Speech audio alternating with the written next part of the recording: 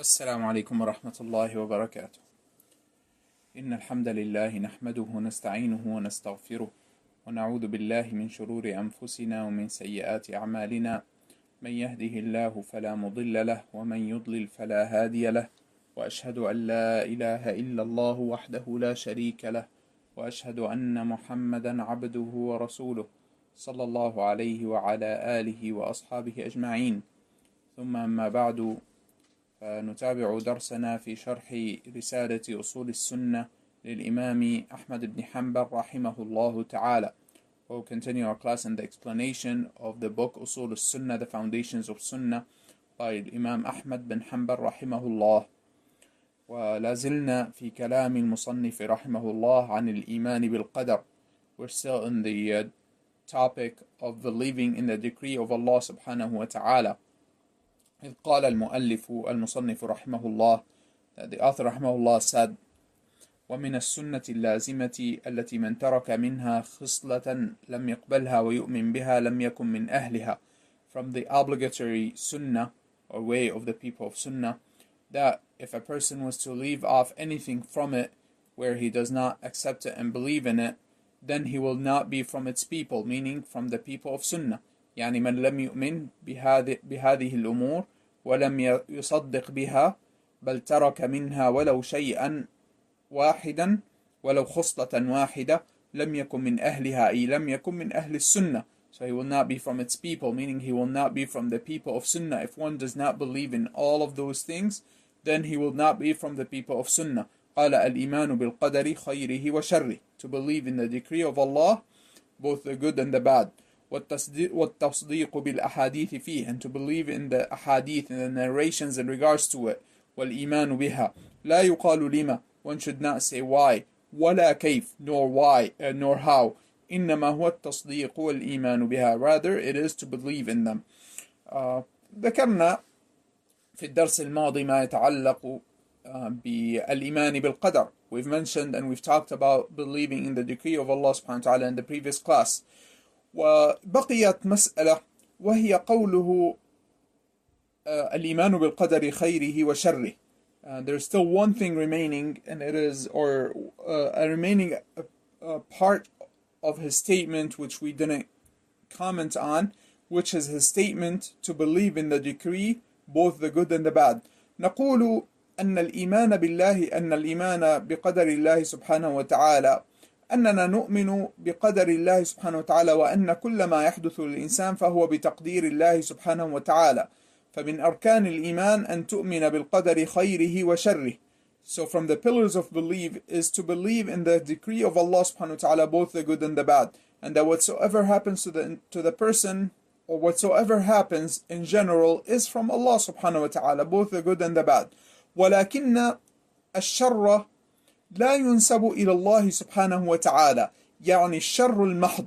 But we should pay attention and we should realize that Allah subhanahu wa ta'ala does not create evil, meaning pure evil. ولهذا كان في دعاء النبي صلى الله عليه وسلم والشر ليس إليك. For this reason, from the supplication of the Messenger صلى الله عليه وسلم, is that a part of a supplication is that he sallallahu alaihi wasallam used to say وَالشَّرُّ لَيْسَ إِلَيْكَ, and evil is not mentioned in regards to you, meaning that it is not ascribed to you. وكذلك قال الله سبحانه وتعالى في سورة الجن وأنا لا ندري أشر أريد بمن في الأرض أم أراد بهم ربهم خيرا، يعني أنهم لم ينسبوا الشر لله سبحانه وتعالى. So also we find in Surah Al-Jinn that the jinn said, as Allah subhanahu wa ta'ala said about them, that they said, and we do not know whether evil is intended for the dwellers of the earth, or did their Lord want good for them. فلم ينسبوا الشر إلى الله سبحانه وتعالى, so they do not ascribe evil to Allah subhanahu wa ta'ala. ولكن في الحديث وأن تؤمن بالقدر خيره وشره. But at the same time we find in the hadith that from the pillars of Iman is to believe in the decree, both the good and the bad. فكيف الجمع بين هذا So how do we reconcile between those different statements that appear to be conflicting؟ فظاهر هذه كأن فيها تعارض وهو في الحقيقة ليس فيها تعارض. So from what is apparent is that there is a conflict between those evidences, between those different ahadith and verses, but in reality there is no conflict. وذلك أن ما يظنه الإنسان شرا قد يكون في ظاهره شر وفي باطنه خير كثير. For this, the reason is that what a person might see as an evil might appear to be evil, but there might be great goodness in it. ذكر وأنقل هذه الفائدة من شيخنا أبي عبد الله عبد الرحمن العميسان حفظه الله، وقد ذكرها في درسه حفظه الله في شرح رسالة حقيقة البدعة للعلامة اليماني. I mentioned the story that our Sheikh Abdul Rahman al-Maysan, may Allah preserve him, mentioned it in his class in his commenting on the Risala, the small booklet known as The Reality of Bid'ah, The Reality of Innovation by Al-Allama al-Yamani رحمه الله. وذلك أنه يعني ذكر هذه القصة لبعض السلف، وهو أن أحد التابعين دخل على أمير من أمراء يزيد. One of the tabi'in, he went to visit one of the leaders that was an army leader at the time of Yazid, in the army of Yazid. فذهب ليزوره وكان قد سقط وكسر رجليه. He had this military leader had fallen and he broke both of his legs. فذهب ليزوره ثم قال لعله خير. So he went to visit him and he said, perhaps this is good. Perhaps it's good for you. قال يعني يا إمام أي خير في كسري لرجلاي وأنت تراني في هذه الحالة لا أستطيع أن أقوم ولا أن أتحرك. So later on he said to him, he said to him, what good could it be? Could it possibly be that I had fallen and I had broken both of my legs and you see me crippled, I can't move now? قال لعل فيه خير. So he said, perhaps there's good in it. وبعد ذلك جاء الأمر جاء رسول يزيد ليأمره بالقتال. So after that, Yazid had sent a messenger to call him to come and fight. وذلك كان لقتال الحسين رضي الله عنه سبط النبي صلى الله عليه وسلم. So he was called on to fight against al-Husayn, the grandson of the Messenger صلى الله عليه وسلم.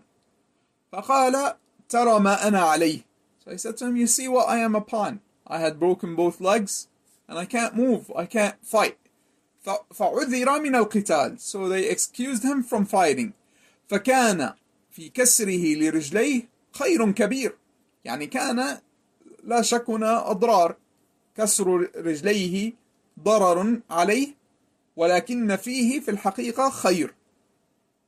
So although he had broken both of his legs and there is evil in that, يعني what appears to be evil, but in reality there was a great goodness in it, that he was saved from fighting against the grandson of the Messenger صلى الله عليه وسلم. فنجا من قتال سبط النبي صلى الله عليه وسلم الحسين رضي الله عنه.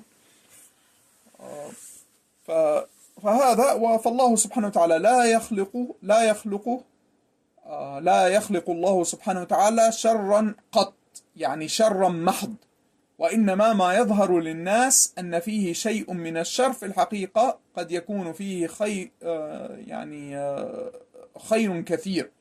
What appears to the people to have evil in it, there might be in reality great goodness in it. ولكنكم قوم تستعجلون كما قال النبي صلى الله عليه وسلم. Rather, the people are hasty. نعم. فهكذا يجمع بين الأدلة. So with this we can reconcile between the different proofs. فنقول أنه محض أنه عفوا شر بالنسبة للعبد، أن في ما يراه الإنسان قد يكون فيه شر من جهة العبد، ولكنه لا يكون شرا محضا من ناحية الخالق سبحانه وتعالى.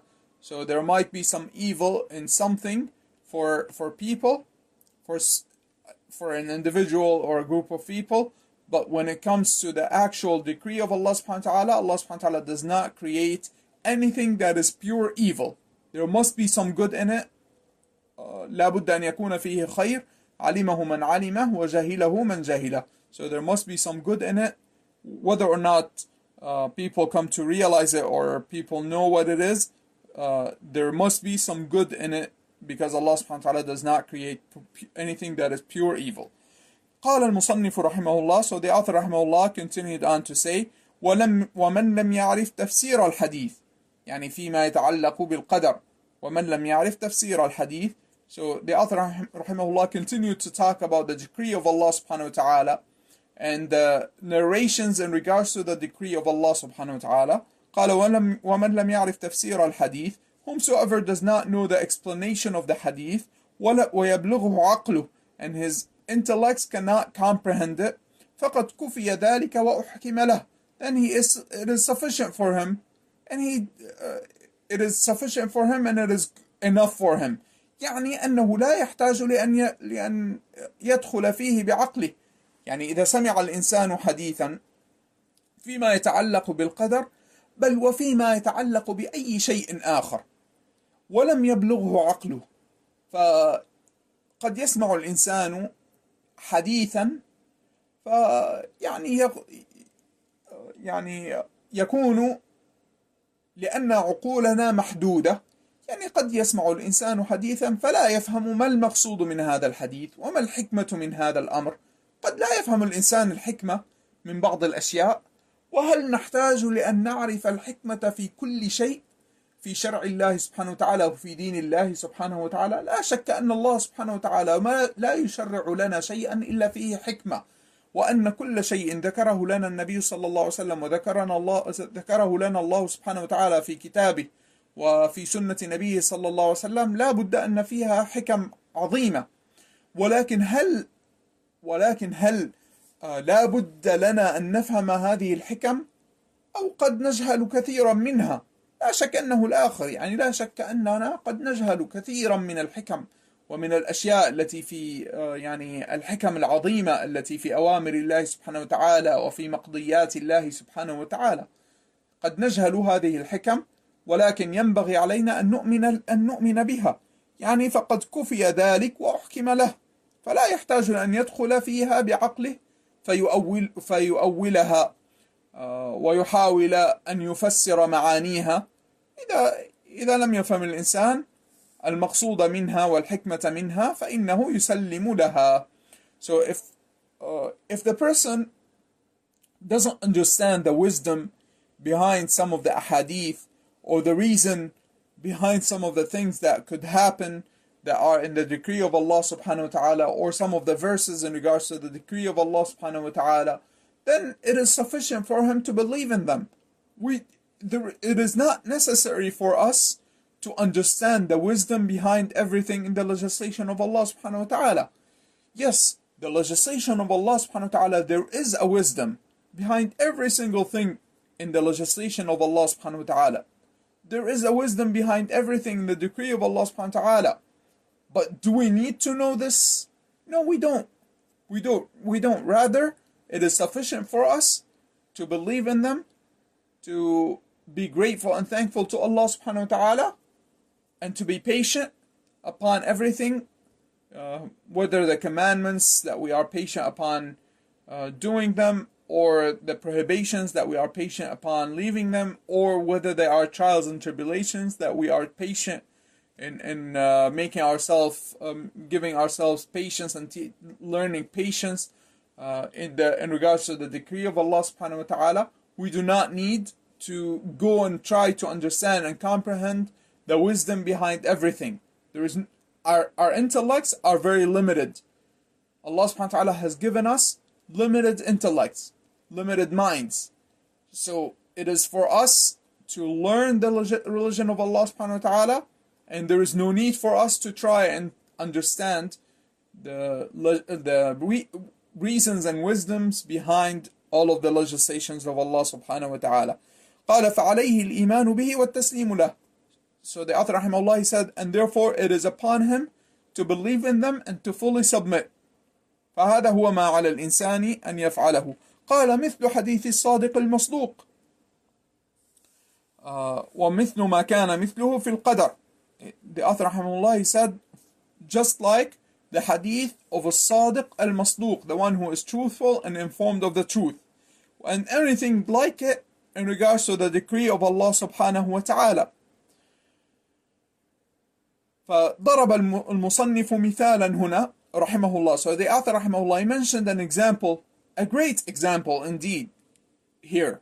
فهذا مثال عظيم فيما يتعلق بالإيمان والتصديق بتقدير الله سبحانه وتعالى، بل وبأخبار النبي صلى الله عليه وسلم وإن لم نفهمها ونعرفها. وحديث الصادق المصدوق هو حديث مشهور متفق عليه، أخرجه الإمام البخاري ومسلم رحمهما الله في صحيحيهما. So the hadith known as الصادق المصدوق, the one who is truthful and informed of the truth, is a great hadith that is reported by al-Bukhari and Muslim in their collections of authentic ahadith under the authority of Ibn Mas'ud, may Allah be pleased with them. وهو أنه قال حدثنا رسول الله صلى الله عليه وسلم وهو الصادق المصدوق. يعني اسم هذا الحديث عرف من هذه الجملة، وهي قالها ابن مسعود رضي الله عنهما ليبين أن هذا الحديث من النبي صلى الله عليه وسلم، وهو صادق، يعني صادق في إخباره وفيما ينقله إلينا عن ربه جل وعلا، وهو مصدوق أي لا يخبر ولا يوحى إليه إلا بما هو صدق، ولا يخبره جبريل عليه السلام ويوحي إليه إلا بما هو صدق. So this hadith is known as Hadith al-Sadiq al-Masduq, the one who is truthful and says the truth. It is titled this way because of the statement of Ibn Mas'ud, may Allah be pleased with them both, that he said the Messenger sallallahu alaihi wasallam informed us, and he is al-Sadiq al-Masduq. He is the truthful, meaning he is truthful in everything that he conveys to us, and he is told the truth and informed of the truth, meaning in all of the revelations, the revelation is all the truth. وهذا الحديث كما ذكر أهل العلم من الأحاديث التي ذكر لها العلماء اسما، يعني بعض الأحاديث تجد أن العلماء يسموها باسم خاص بها، مثل هذا ومثل حديث جبريل مثلا وغيرها كثير. حديث هرقل، يقولون حديث هرقل، وهو قصة أبي سفيان رضي الله عنه لما التقى بهرقل، وغيرها كثير من الأحاديث التي يعطونها يذكر لها العلماء اسما لتعرف به.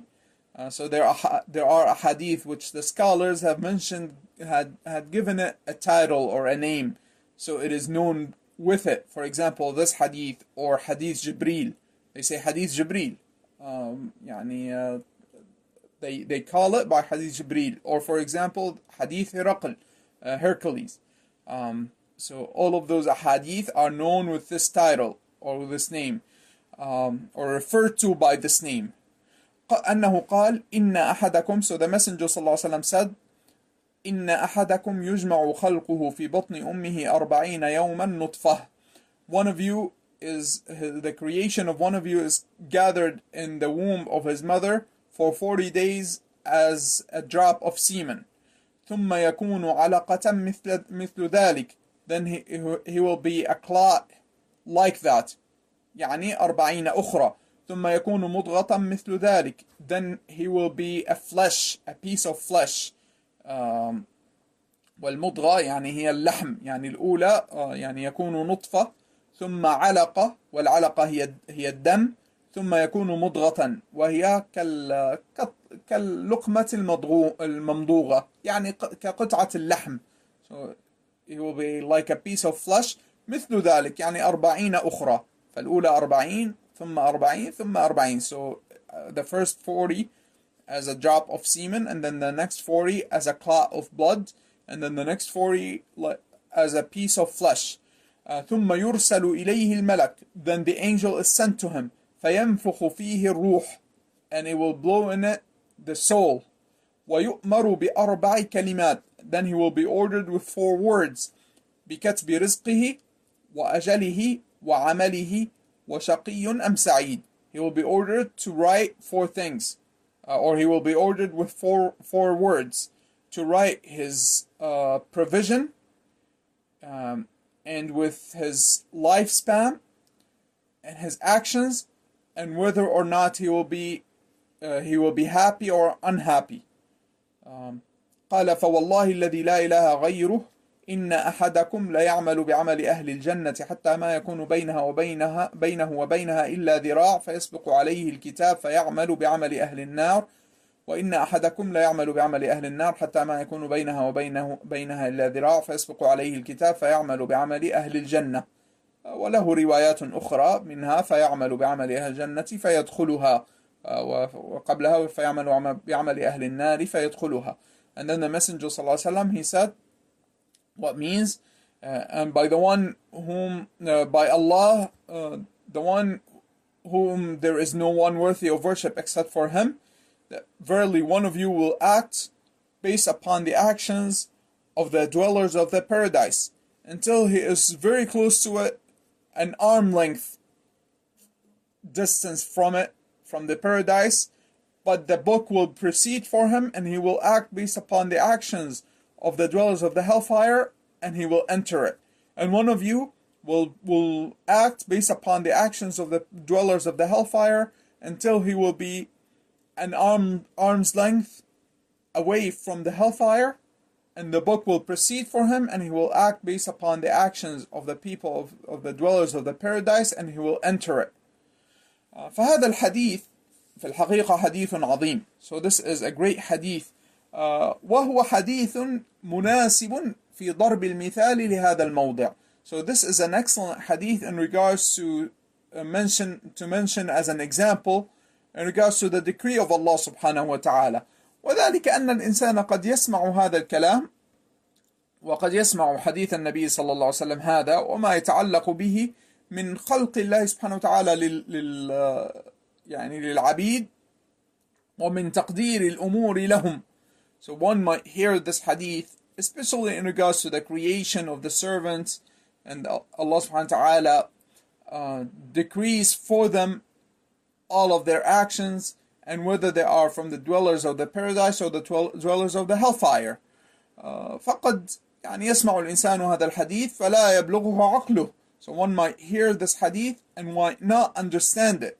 فمثلا لا سيما في الأزمنة الماضية ويعني في زمن النبي صلى الله عليه وسلم قد يقول القائل وزمن العصور المتقدمة عفوا قد يقول القائل مثلا من الذي أخبر النبي صلى الله عليه وسلم أن الإنسان يكون نطفة ثم علقة ثم مضغة وكيف تكون هذه الأشياء. طبعا الآن الطب الحديث جاء ليثبت هذه الأشياء، ونحن لسنا بحاجة للطب الحديث لنصدق بقول النبي صلى الله عليه وسلم، فهو الصادق المصدوق وكلامه عندنا يقدم على كل كلام الأطباء، وهذا لا شك فيه. ونقول هذا الكلام لأن كثيرا من الناس في هذا الزمان يقدمون عقولهم وربما يطعنون بأحاديث النبي صلى الله عليه وسلم لأنها تناقض عقولهم لو صح أن لهم عقولا. And we say this, so the Messenger صلى الله عليه وسلم said this even before the current research and all of the surgeries and being able to find all of the phases of the creation, from the person being the person being created first of all from a drop of semen, and then a clot, and then a piece of flesh. At the time of the Messenger sallallahu alaihi wasallam, who informed the Messenger sallallahu alaihi wasallam of all of those details that now we understand and we know is the truth. Of course, we know it is the truth even before the physicians and the doctors were able to discover, quote unquote, discover these things and see them with their eyes. We know they are truth because the Messenger ﷺ said them, and he is a Sadiq al-Masduq. He is the truthful and he is informed of the truth. And we should point this out and stress on this point, because there are people in these days that will reject the ahadith because their intellects and their minds do not comprehend them. وهذا ما يحذر منه الإمام أحمد من رد الأحاديث بسبب العقول. So this is what Imam Ahmad rahimahullah is warning us against, to reject the ahadith based upon the intellects. وأذكر مثالا بارك الله فيكم وأذكر مثالين. I will mention two examples. أحدهما في هذا الزمان وكلاهما مشهور. There are two people who are very famous nowadays. ورجل اسمه وسيم يوسف. هذا الرجل يطعن في أحاديث الصحيحين، فمثلا يطعن في حديث أن النبي صلى الله عليه وسلم طاف على أزواجه بغسل واحد. يقول والعياذ بالله من قوله، يقول أن هذا فيه أن هذا مناف للفطرة، وأن يعني حتى إن لم أكن واهما أنه سمى أن هذا أو قال أن هذه قذارة والعياذ بالله. يعني يطعن بالنبي صلى الله عليه وسلم، يطعن بالنبي صلى الله عليه وسلم، ويقول أنه يطعن في أن الحديث غير صحيح والحديث في الصحيحين أو في أحدهما والوهم مني. فهذا في الحقيقة طعن في سنة النبي صلى الله عليه وسلم لتقديم العقل على النص. So the first one is the first example is Wasim Yusuf. This individual, he rejects many ahadith based upon his intellect. For example, there is a hadith that the Messenger ﷺ went and visited all of his wives with one ghusl, one bath, and he claims that this is a form of nastiness, wal-'iyadu billah. This is what he says. He says something of the sort, of the meaning that this is something that is nasty. So in reality, he's making accusation against the Messenger ﷺ. But of course he says that he does not accept the hadith to be authentic because the mind doesn't accept it. So this is one example of rejecting the ahadith. وهناك رجل آخر في هذا الزمان يقال له منصور علي كيالي. There is another individual in these days with the name منصور علي كيالي. هذا الرجل يكتب آيات وأحاديث خلفه، وله يعني مقاطع معروفة كثيرة لا كثرها الله. يكتب آيات ويكتب أحاديث خلفه على سبورة، ويجلس ويفسر القرآن ويفسر الأحاديث بما يوافق هواه وعقله، فيرد تفسيرات السلف، بل ويرد الأحاديث ويخترع أحاديث من عنده، يضع أحاديث في رد ما هو ثابت لأنها لا توافق هواه. وأشرطته وتسجيلاته معروفة جدا. So this second individual, Mansoor Ali Kayyali, he actually has a whiteboard behind him and he writes on them verses and hadith, and he starts explaining away those verses and those ahadith, and he actually fabricates ahadith, and he claims certain ahadith to be weak or to be lies that are authentic and known to be authentic by the people of knowledge, and are reported in the collections of authentic ahadith. He will reject them based upon his intellect.